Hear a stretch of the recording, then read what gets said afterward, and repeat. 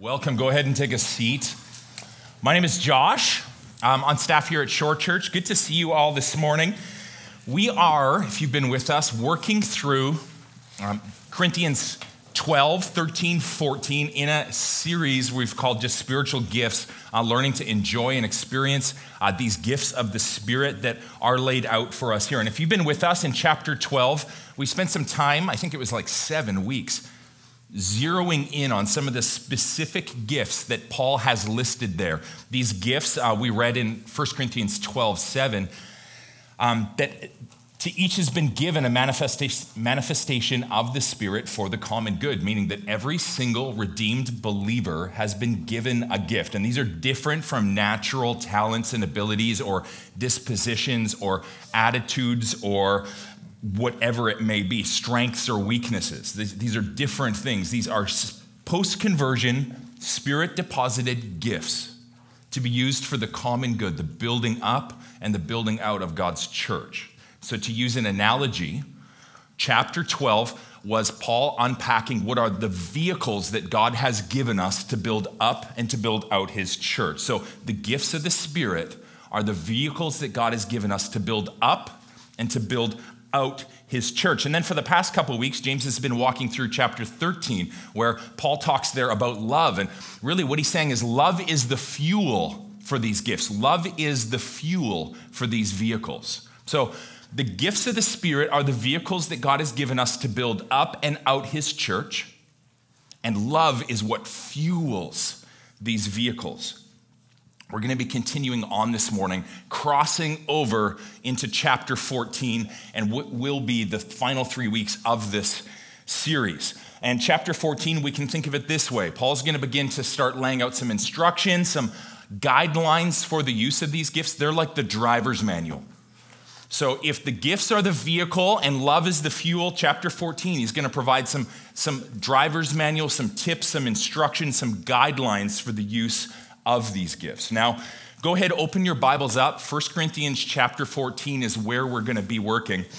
You'll probably see in your Bibles right on top of the 14 a little word. It says prophecy and tongues.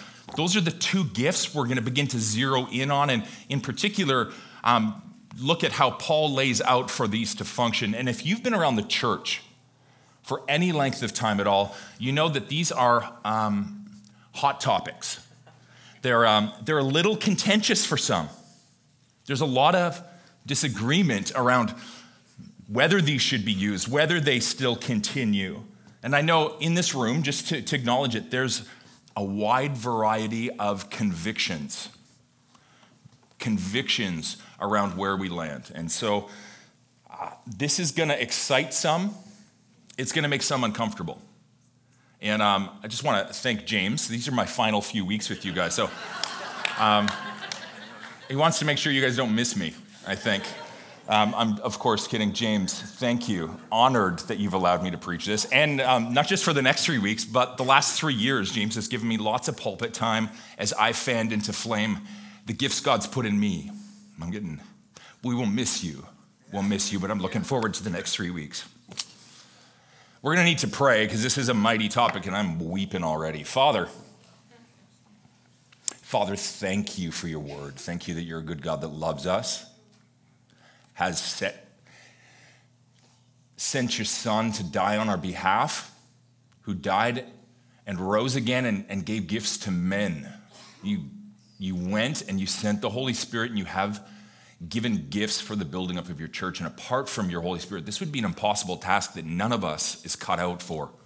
I'm not cut out for the work that you've given me this morning apart from the Holy Spirit's gifting. And so I pray, Holy Spirit, please minister through me for the benefit of this whole body. Ignite the words that you've written down in Scripture. And I'm wholly dependent on you, so I plead for your presence. And I pray in the name of Jesus. Amen. So the next 2 weeks, we're going to be working predominantly out of verses 1 to 33. 1 to 33 of 1 Corinthians 14. And you're going to see these two gifts, prophecy and tongues, kind of come up interlaced. this chapter is dealing with them together. We're gonna separate them and deal with them one by one, just so that they make sense. So this week, we're gonna be taking a look specifically at the gift of tongues. And I wanna begin by defining what it is I'm referring to when I say the gift of tongues. So this is up on the screen. This is a quote I stole from Sam Storm. Some of you have this book. I think we have it out at the bookshop. You could grab it. I think it's a pretty helpful book. He says this: the gift of tongues is the spirit-energized ability to pray, worship, give thanks, or speak in a language other than your own or that you might have learned in school. I don't know how helpful that is. We're going to unpack this at much greater depth over the course of this morning, but just to get that up there in front of your eyes now, the gift of tongues, the spirit-energized ability to pray, give thanks, or speak in a language other than your own or one that you might have learned in school. Now, if you're new to Christianity, or maybe just checking church out for the first time, I get it. This sounds crazy. Some of you, maybe you're thinking of leaving. We've locked the doors. Sit tight. I know this sounds crazy. I know this sounds crazy, but all the gifts of the Spirit are crazy if we properly understand them. The idea of divine revelation from God is crazy. The idea of being able to pray for someone and they get healed, that's crazy sauce. That's completely crazy. The idea of being able to distinguish between spirits, that's no less crazy than this. This is crazy. So clear in the air. But there's something even stranger and weirder about somebody speaking in a language that they don't even understand, isn't there? It's a little weird. If you've ever witnessed this in person, pretty weird. I want to beg you, though, please don't disregard it too quickly. Some here, you've had bad experiences that have left a bad taste in your mouth. Your hackles are up already. Maybe somebody tried to force you to speak in them. Maybe you were in a really bizarre expression of this. Please don't disregard it too quickly. Don't throw the baby out with the bathwater. Probably some dirty bathwater that needs to be thrown out, but let's not be throwing any babies. When I was a kid, I left the Jehovah's Witnesses. My family moved over to a very charismatic church in my hometown. I remember I'd sit in the back, and by the door was this man who would hand out pamphlets. And once the service got going, he would just begin praying, singing in this different language. And not a very ethnically diverse community I grew up in. So I kind of thought he was like from a different country. I had no clue what was going on. I remember asking my mom, like, what's going on with dude at the door? And she tried to explain to me, hey, this is actually praying in tongues. And I'm like 6 or 7. Makes zero sense. I don't think you could be 70 and this isn't going to make sense. I was confused. But then from there, fast forwarding a couple years, my second exposure was probably at summer camp. I remember going to summer camp and I had this really radical camp counselor. We're still friends on Facebook, Nolan Clark. Nolan Clark gets up at campfire and he says, nobody leaves until you're all baptized in the Holy Spirit. That was pretty normative for camp. Then I can remember a few years later, my pastor coming up to me. This is even before he baptized me in his backyard pool, praying that I would receive baptism in the Holy Spirit with the evidence of speaking in tongues. Now, in some of the churches I grew up in and around, there was this idea that there was really 2 categories of Christians. There was Christians that had the Holy Spirit and those who didn't. Some had 2/3 of the Trinity. The rest had the full deity, Trinitarian Godhead. And the ones who had the Holy Spirit, they were what is referred to as baptized in the Holy Spirit. They were prayed over, baptized in the Holy Spirit, and the evidence of this was that they could speak in tongues. So the de facto evidence was that they could speak in tongues. Now, I was about 12 or 13 at the time, just devouring the Bible. I was a giant Bible nerd then too. And I knew verses like Mark 16:16, Jesus saying, these signs will accompany those who believe. They will cast out demons and they'll speak in new tongues. I knew verses like Acts 2 where the Holy Spirit descended and it appeared like flames of fire or tongues of fire on them and they spoke in different languages. I knew 1 Corinthians 12 and the gifts of the Spirit. And what I knew is that I wanted everything God had for me, and I didn't want to be somebody who didn't have all of the Holy Spirit. Though I now disagree that tongues is a de facto evidence of being baptized in the Holy Spirit or of having the Holy Spirit, when my pastor prayed for me, I did end up speaking in tongues. And I did for a number of years. But then I started to hang out with some Baptists. And they had some different thoughts on what I was doing and what I was experiencing. And they took me to a number of scriptures and told me that all of these gifts had ceased right around the time of Jesus. And what I was doing was actually speaking in a demonic language. And not wanting to be a tool of Satan, I stopped speaking in them. And I went from thinking that tongues were gifts that God gave to his favorite children to thinking that I was Satan's marionette in just a couple of weeks. And I became very cautious and very, very suspicious of all of these gifts for a long, long time. I threw the baby out with the bathwater. And some of you were in that place this morning. A positive result, just to not completely poo-poo on Baptists. I love Baptists, but I began to study my scripture with a lot more ferocity. I began to understand things, I think, a little differently, understand some different perspectives, and it really forced me into my Bible. And this is important to note because experience does not trump scripture. Experience does not trump scripture. And some of us have built our theology purely around our experience. Some of us have built our theology around bad experiences. Both are equally dangerous. We need to build our theology around the Word of God, solely around the Word of God. And some, I can hear it in your heads, you're going, Josh, you're putting the Holy Spirit in a box. No, I'm not. He did it. The Holy Spirit put himself in a box. He wrote this. And so I don't want to do anything. I just want to properly understand this. And so this morning, don't want to ask you to open your minds. We just want to open our Bibles. Open our Bibles.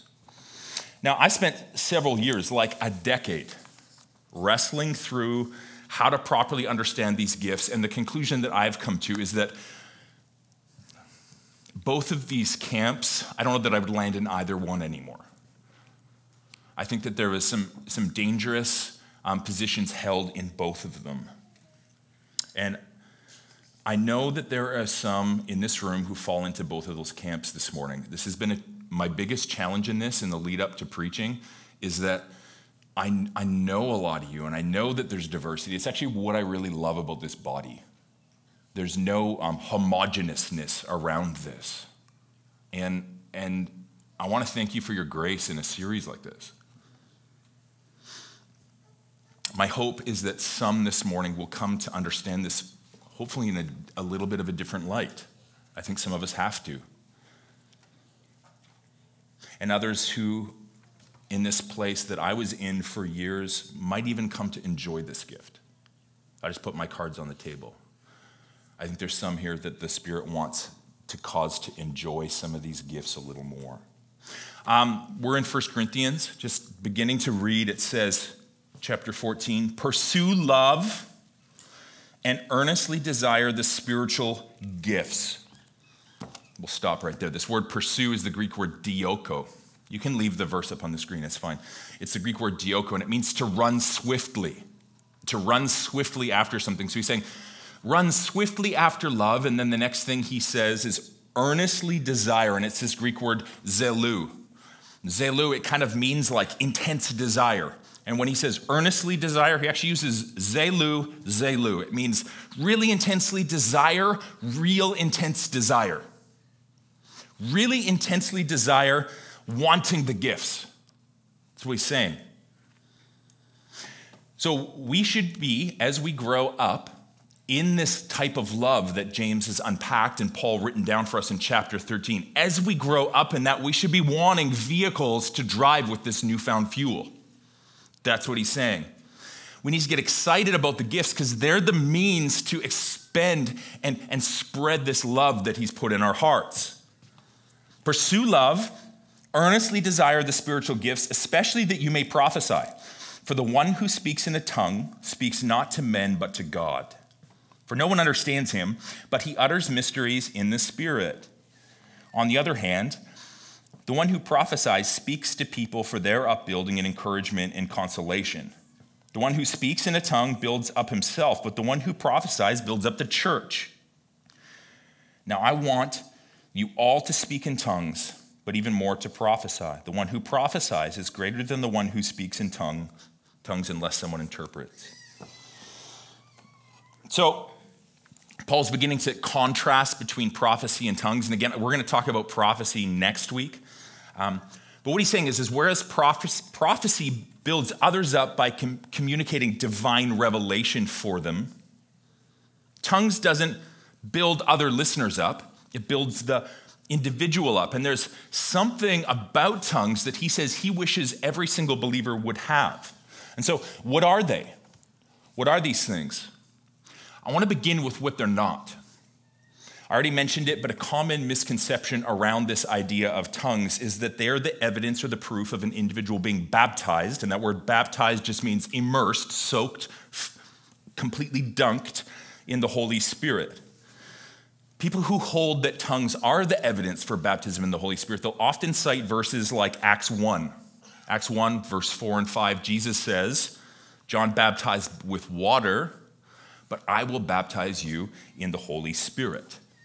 Not many days from now. And then, of course, Acts lists out 3 instances where we see people speaking in tongues very closely or directly right after being referred to as baptized in the Holy Spirit. So there's 3 instances. The first of these I've already mentioned. It's in Acts 2, verse 5 to 13. You can write that down. It's not going to be up on the screen. This is where the disciples, Jesus has died, went to heaven, resurrected, went to heaven, sent the Holy Spirit. They're in the upper room. The Holy Spirit breaks in, lands on them in what looks like tongues of flame, and they end up speaking in tongues. That visitors from other nations, they're present, and they hear them praising in their own languages. The second instance they will cite to say that tongues and baptism in the Holy Spirit hold hands, Acts 10, verse 44 to 48. Remember, Peter gets a vision of the tart being let down, all the different animals. He goes to Cornelius' house, prays for him. Cornelius, a Gentile, speaks in tongues. The third instance they will cite is Acts 19, where they come across some disciples of John who didn't even know Jesus had died and resurrected and came back, or the Holy Spirit had came. They come across them, they come to faith, and immediately they begin speaking in tongues. And now many will take these 3 instances and they will cite them as a prescription. They will say, therefore, everyone who gets the Holy Spirit will speak in tongues. I used to agree with that, but I can't get there anymore. I used to agree with that because when somebody prayed for me under the pretenses of being baptized in the Holy Spirit, I spoke in tongues, which made it really confusing for a long time. But there's 3 reasons from the scripture, which again is more important than our experience. 3 reasons from the scripture I can't get there. These are up on the screen. The first is that while there is 3 instances in the book of Acts, there's 9 other stories, 9 other conversion stories that don't mention speaking in tongues at all. Secondly, in 1 Corinthians 12, Paul, he says that not everyone speaks in tongues. This verse will be up on the screens a little later, but he says, are all apostles? Are all teachers? Do all work miracles? Do all have the gift of healing? Do all speak in tongues? Do all interpret? It's rhetorical questions he's asking. We already know. No, not everyone does do this. Tongues are a gift, but they are not the gift. Paul proves that to us. And while he desires everyone will speak in tongues because it's a great gift, he says not everyone is going to. And so to those who say everyone needs to speak in tongues or everyone needs to prophesy, I don't know that I can get there from the scripture. I don't know that just starting to loose your tongue and say random words will lead to you speaking in tongues. In the same way, I don't think you can buy a DVD series or go to Redding, California to a prophetic school and come out a prophet. Because it's not a learned skill, it's a spirit-imparted skill. The third reason that I don't get there from the scriptures is this. The three texts that I just read in Acts 2, Acts 10, Acts 19, they make more sense understood a different way to me. When we understand that Acts 2 was the Holy Spirit breaking into the Jewish community, and Acts 10 is the Holy Spirit breaking into the Gentile community, and Acts 19 is the Holy Spirit breaking into the Samaritan community, what we see going on is the Holy Spirit saying, all of these are my people. And the reason there's only 3 instances in the book of Acts is because there's 3 different people groups that the Holy Spirit has begun to break into. So I don't believe, because of the scripture, because of my conviction, and maybe you get somewhere else, I am not an authority. I'm not the biblical authority, but this is my conviction from the scripture.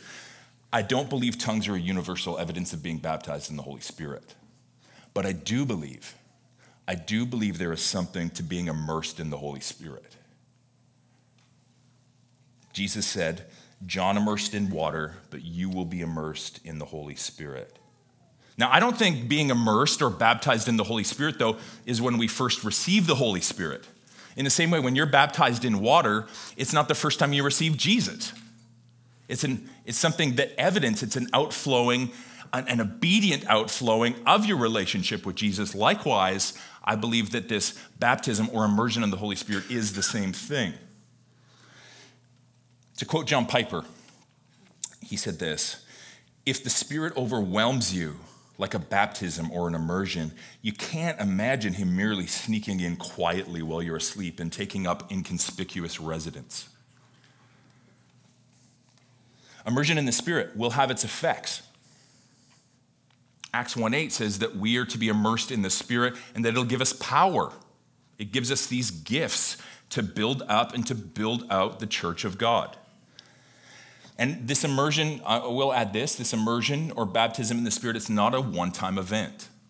Ephesians 5:18, Paul commands there the church to be filled with the Holy Spirit. And in the original language, this command, it's what's called a present imperative, meaning that it's something that you're to do over and over and over. It's not a one-time filling, it's something that we're to keep doing. So it could be translated and written this way, go on being filled with the Holy Spirit. Go on, keep being filled with the Holy Spirit. And to prove this point, the apostles, they're filled with the Holy Spirit in Acts 2, but then in Acts 4, they're filled again, and then they're filled again, and then they're filled again, and then they're filled again, right up to Acts 13. So they keep getting filled. Peter keeps getting described as being filled, yet he was filled in Acts 2. Likewise, if we're pouring out through these gifts that the Holy Spirit's given us, these vehicles fueled by love, we're going to need to keep going back and getting fueled. If we're driving our vehicle, we're going to need to keep putting fuel into it. So I went off on a riff of what tongues aren't, but what are they? I already shared Sam Storm's definition. There's another one I found. I couldn't find the guy's name, but this is super good. So I'm just going to say it. But I've robbed somebody, just to be clear. The gift of tongues is the spirit of a person enabled by the Spirit of God to pray or to praise God. The spirit of a man enabled by the Spirit of God to praise and pray to God. I like that. Now, where am I? Pardon me, lost my spot. Some have concluded, because of how we see tongues first used in Acts 2, that tongues are an evangelistic language. There could be something to that, but there's enough there that I don't go there. I've heard stories of, though I've never met these people, of missionaries going into a foreign country and miraculously getting a language they could communicate to the nationals in, and as soon as they left, losing that language.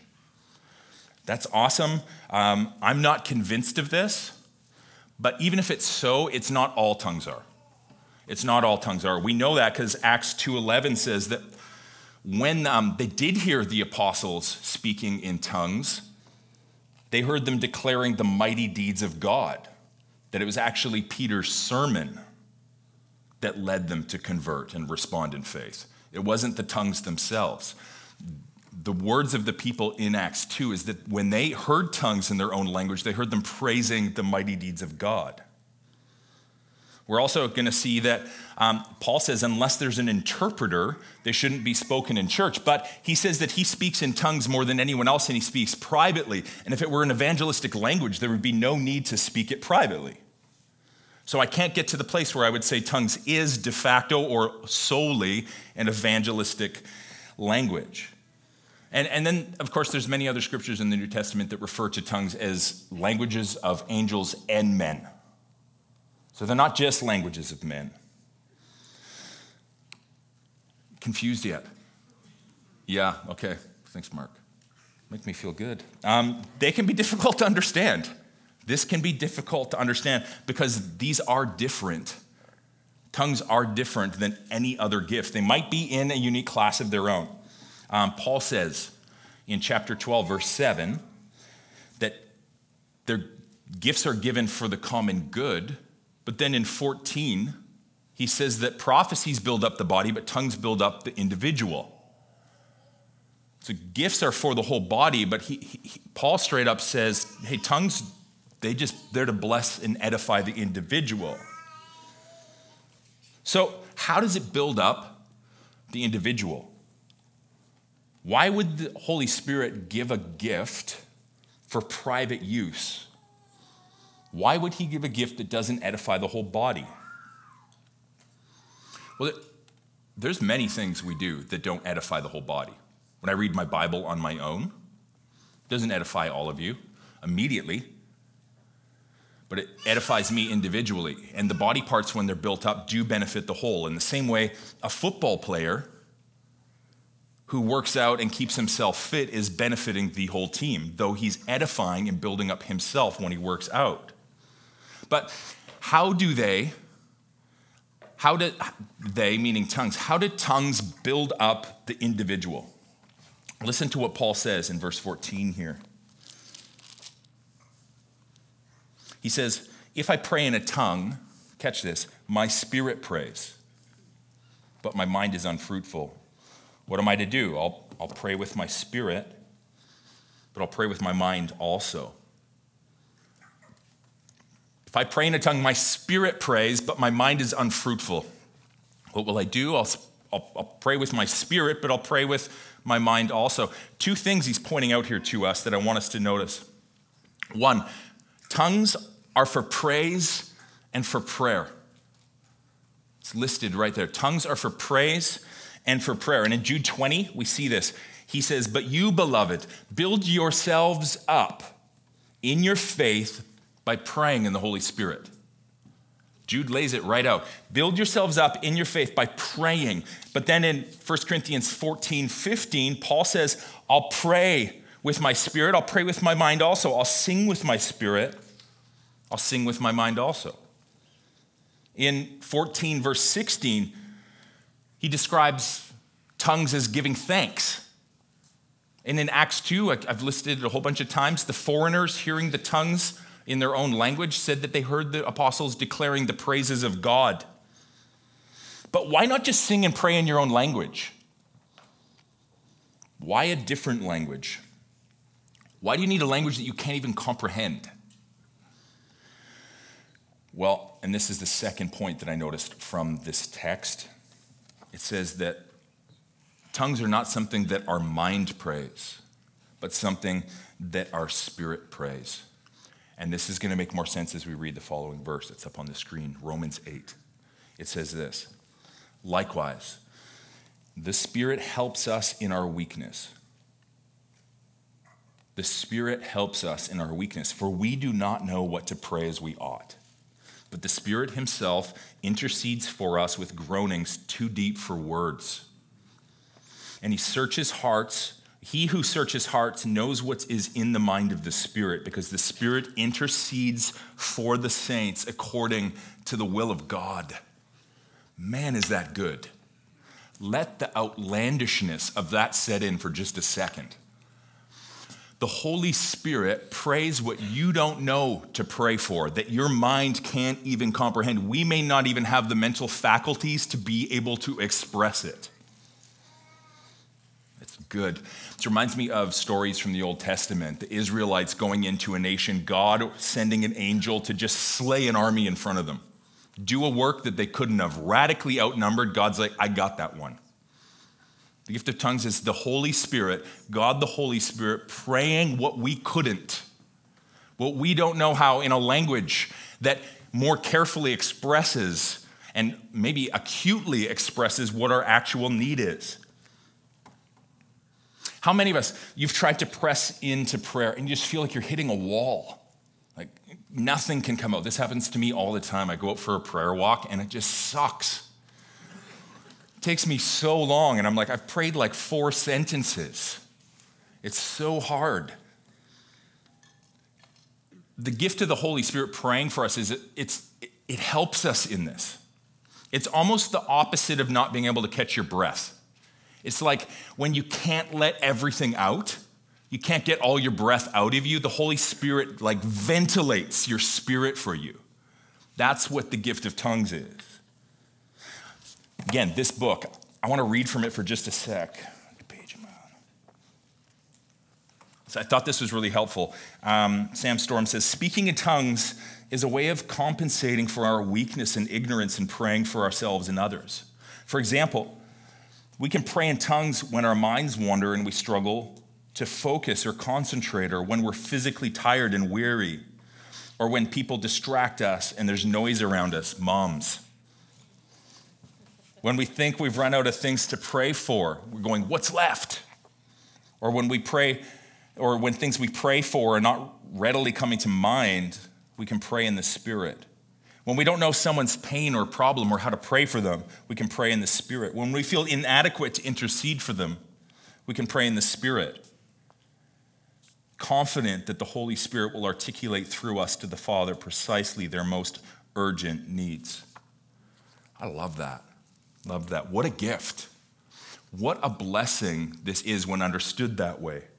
No wonder Paul tells us to earnestly desire it. It's in a class all its own, because all the other gifts are for the building up of the body corporately. But this builds up the individual, builds up God's kingdom inside the individual. But that's also why Paul lays down some criteria, why he lays down some guidelines for how it should be used in a corporate context. I already used the analogy of the football player working out benefits not just himself, but the whole body. Likewise, all of us, we should work out. We should all be working out. It's great for us. But, hear me, I don't want to hear about your workouts. I don't want to hear about your workouts. Please don't work out in front of me. Don't bring your chin-up bar to my house. And also, don't wear those thin-strapped shirts, guys. Those are weird. That might rock your boat. It doesn't rock mine. What benefits you and builds you up individually doesn't always build up the people around you. Some of us, we need to know that, too. I mean, if Jordan got up here and took his guitar and just started whacking it and doing like throat singing or something, it would make no sense. I mean, the keyboard would be like, what the heck? Because it doesn't work with the rest of what the band's doing. The gifts need to work cohesively with everything else going on. What edifies the individual doesn't always build everyone up in the corporate setting. It might actually detract. To everyone else, this can look a lot like showboating. It could look like pride. It makes me think of Jesus' parable about the Pharisee who prays loudly in public. He's doing a great thing, just not needed in the public square. Likewise, there's some things that we do to edify ourselves that shouldn't take place in a corporate context. It makes sense, I think.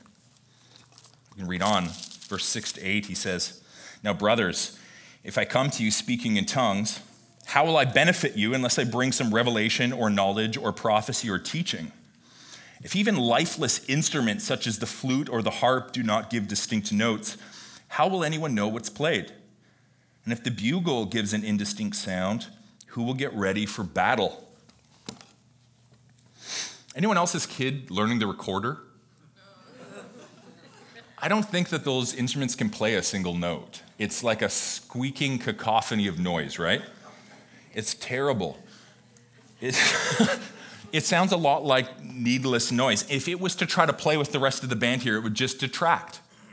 It would just detract. What he's saying, if this is played, it needs to be distinct. It needs to be beneficial. Otherwise, it's just going to muddy it up. That's what he's getting at here. The bugle gives an indistinct sound. Who will get ready for battle? So with yourselves. If with your tongue you utter speech that's not intelligible, how will anyone know what's said? For you'll be speaking into the air. There are doubtless many different languages in the world, but none's without meaning. But if I do not know the meaning of the language, I'll be a foreigner to the speaker, and the speaker a foreigner to me. So with yourselves. Since you're eager for the manifestation of the Spirit, strive to excel in building up the whole church. Paul actually goes so far in verse 19 to say he'd rather speak 5 intelligible words than 10,000 in a tongue, because it's more beneficial to the whole body. This tells us something, and this is important to note. This might be news to some people.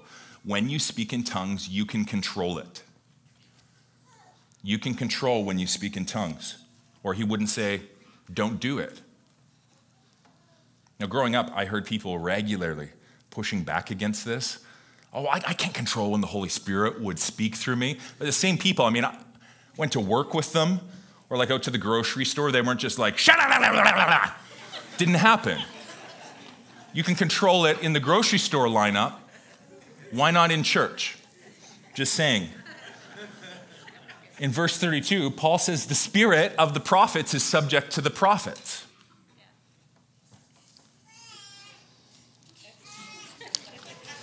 They're not purely ecstatic. If they were uncontrollable, it would be like an arm on the body just starting to do this.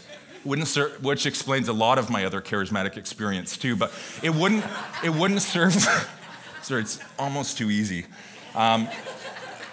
It wouldn't serve the rest of the body well. And Paul has clearly laid out the gifts are meant to work in unison and help the whole body.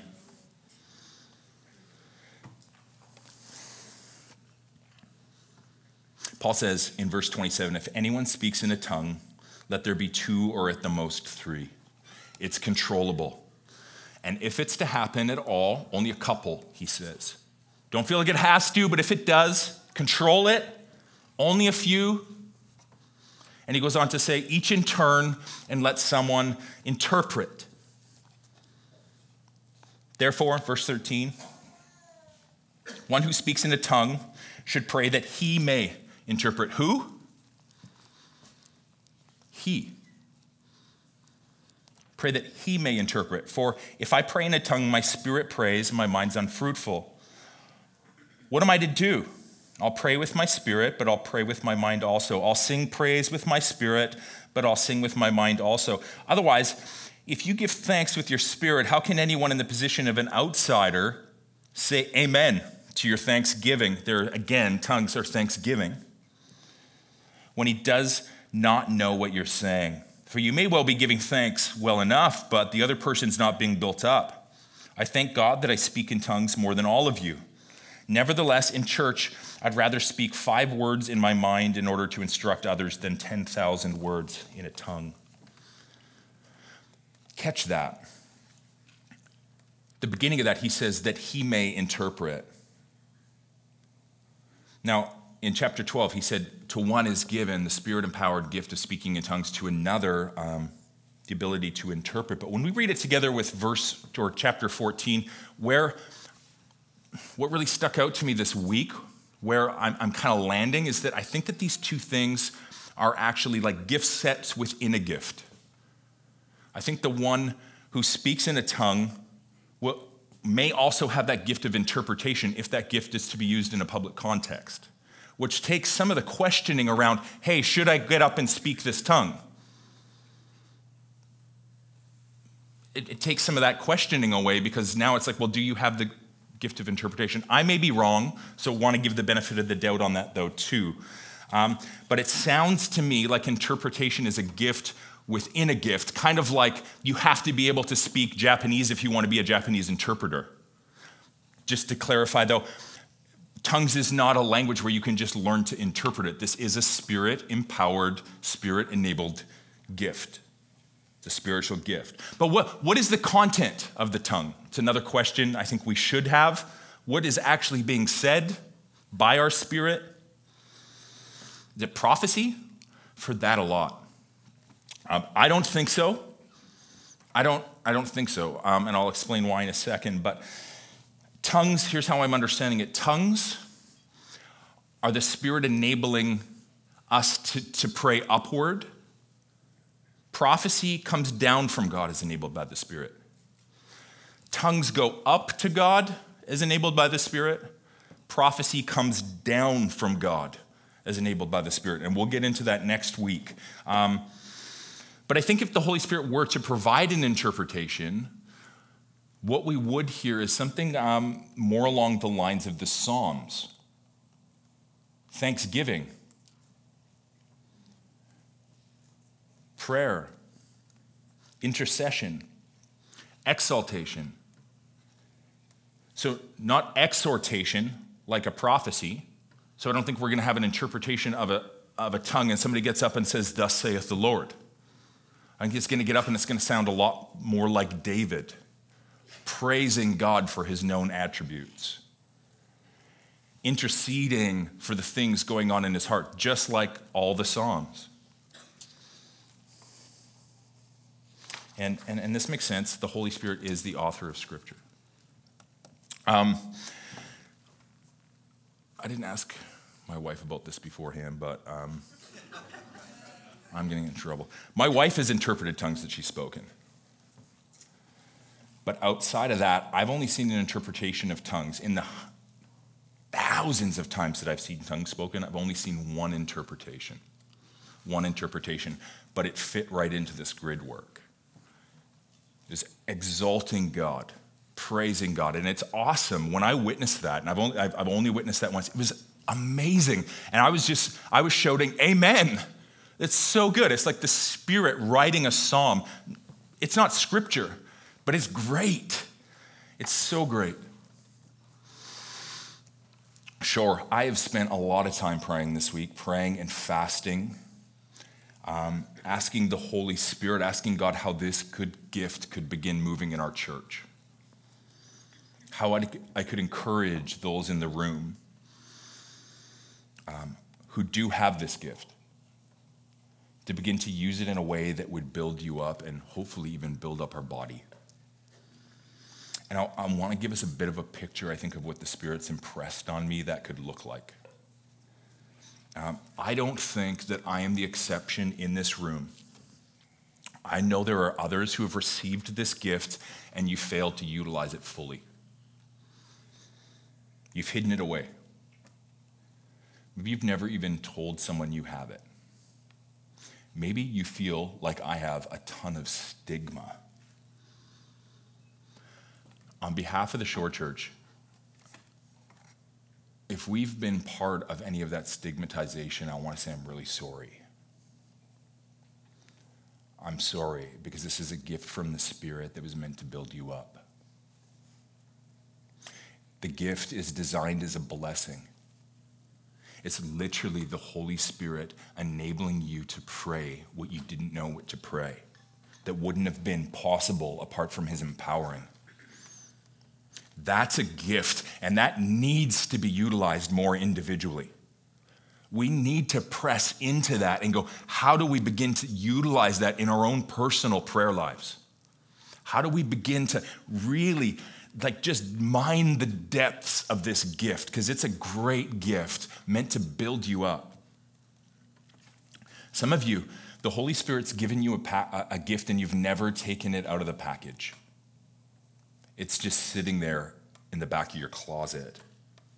And I want to invite you and encourage you and urge you, lean in hard to it. There are countless places for you to begin to use this, and I want to encourage you to find more ways. Remember, whereas prophecy is the Spirit empowering something to come down from God, tongues is the Spirit enabling a prayer up to God. It's a great gift, and there's depths in prayer that we need to begin to mine. From there, I think that there's lots of other avenues for it to begin to move out from there. And it's going to begin there. And then it'll begin to flow out. Perhaps in your community group. Perhaps in a prayer group you're in. Maybe when you're praying for somebody. Now, some people just got really, really uncomfortable. I know that, but I can't conclude from Scripture that outside of the Sunday corporate gathering, tongues shouldn't be spoken. Tongues shouldn't be spoken from here. Actually, if you take a look at the tongues being spoken, when it fell in Cornelius' house in Acts 10, there was no interpreter. When it was spoken by the Samaritans in Acts 19, there was no interpreter. I can't come to the conclusion from the text itself, and I may be wrong, and maybe you just need to come show me after. I can't come to the conclusion that this is something that you should never speak around someone, at least not from the text. How many of us, you've been praying for someone and you've just felt that deep guttural burden? Don't even know what to pray. Never mind just your own prayer life. I get to pray with lots of people. Someone will come up and tell you something that happened, and all I can do is go like, oh, and I don't even have words. What if the Holy Spirit could speak for you in that moment?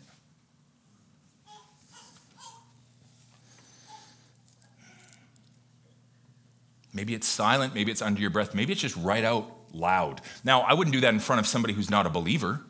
They're going to look at you like you just lost your marbles.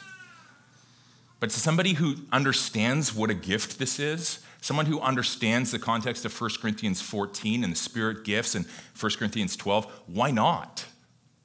Why not if this is actually what the gift is? Now, I could be way off. I'm willing to be wrong. This is our authority. But even if I am, we need to acknowledge some mistakes will be made, and I think that's okay. Paul is writing to Corinthians who've been making some mistakes with this, and he doesn't write and say, shut her down. He says, let's provide some guidelines for this. Our problem, Short Church, is not overexpression. It's under. Some of us have been held back by fear and stigma that the Bible doesn't put on us, and I want to invite you to please be freed from that. From there to our Sunday morning gatherings, if you have this gift and you feel that burning, that desire like the Holy Spirit wants you to speak, I want to call you to do two things. The very first one, I want you to pray that you would be able to interpret it. If you have this gift and you're feeling that, pray that you'd be able to interpret it. And I don't think that's going to happen a whole lot here, but maybe, and we want to be open to it, right? If God has something to give us, why would we not want to open that? We believe all the gifts of the Spirit continue, and we want to see all of them in action. And the biggest thing I want to emphasize for us this morning is that this is an unbelievably great gift that Paul says we are to eagerly desire, and we need to begin eagerly desiring it. I want to invite the band up. Jordan, when you guys get up, you can just start to play. I want to invite us all as well, if you would stand. I don't want to put anyone on the spot. I know you're all thinking, oh, here he goes. No one leaves the gathering. So that's not where I'm going. That's not where I'm going. I don't believe this is for every single person, but I want it for every single person. But I want all of the gifts. And as a posture from all of us, just in obedience to what Paul said at the beginning, to eagerly desire the gifts, I want to encourage us, before you come up for communion, to just pray this one thing. Father, I want all that you have for me. And that's it. Father, I want all that you have for me. I'm not going to push this on you. I suspect there's some here. The Spirit's going to speak and challenge you. He's going to remind you of something that happened to you years ago when he gave you this gift, and you've been burying it. Others, I wouldn't be surprised if God gave this gift. I don't know what that looks like. I've only seen that done bad. But as a way of properly posturing, let's just, if you want something, pray and ask God. I don't think it hurts to pray and ask God for a specific gift. If you have a gift that you want to fan into flame more, I want to encourage you to pray that out too. What does it look like to operate, to blow the gas in on this? We're going to have a couple, or James and Dale, I think you'll be in the corner praying. We'll have a prayer couple here as well. Let's just lean in on that one thing. Father, what do you have for me? I'm going to close this in prayer in a second, but we'll also have communion servers here. The gifts do not make us super special Christians or super empowered. It's nothing weird like that. The only thing that makes us special is God's grace on us, and that's what we're going to celebrate now in what Christ did on the cross for us. He died, he took our sin, which is the greatest grace gift of all. Then he went to heaven, and he will send gifts. But we're going to commemorate, we're going to remember, we're going to celebrate what he did on the cross by taking the bread, dipping it in the wine, and encourage you, again, take a moment in prayer before you do that. The band will lead us in song, and someone will be up on the back end with a little bit of instruction on how to give in response as well. Let me close us in a word of prayer. Father, thank you. You are a great gift giver. Thank you for the gift of your Son, who came, took our punishment, our shame, our guilty title, gifted us his righteous title. And thank you for the great gifts that you give your children. I pray for that individual who is feeling like they've been bearing a gift for a lot of years and they're a little hesitant about beginning to use it or stepping out. They're feeling the stigma and the shame, and I come against that in the name of Christ. This is a good gift from God, and I want to see these operate again. I pray you'd come and give fresh gifts, new gifts, but that you would also fan old ones into flame. Holy Spirit, I plead for your presence now. I pray in the name of Christ, amen.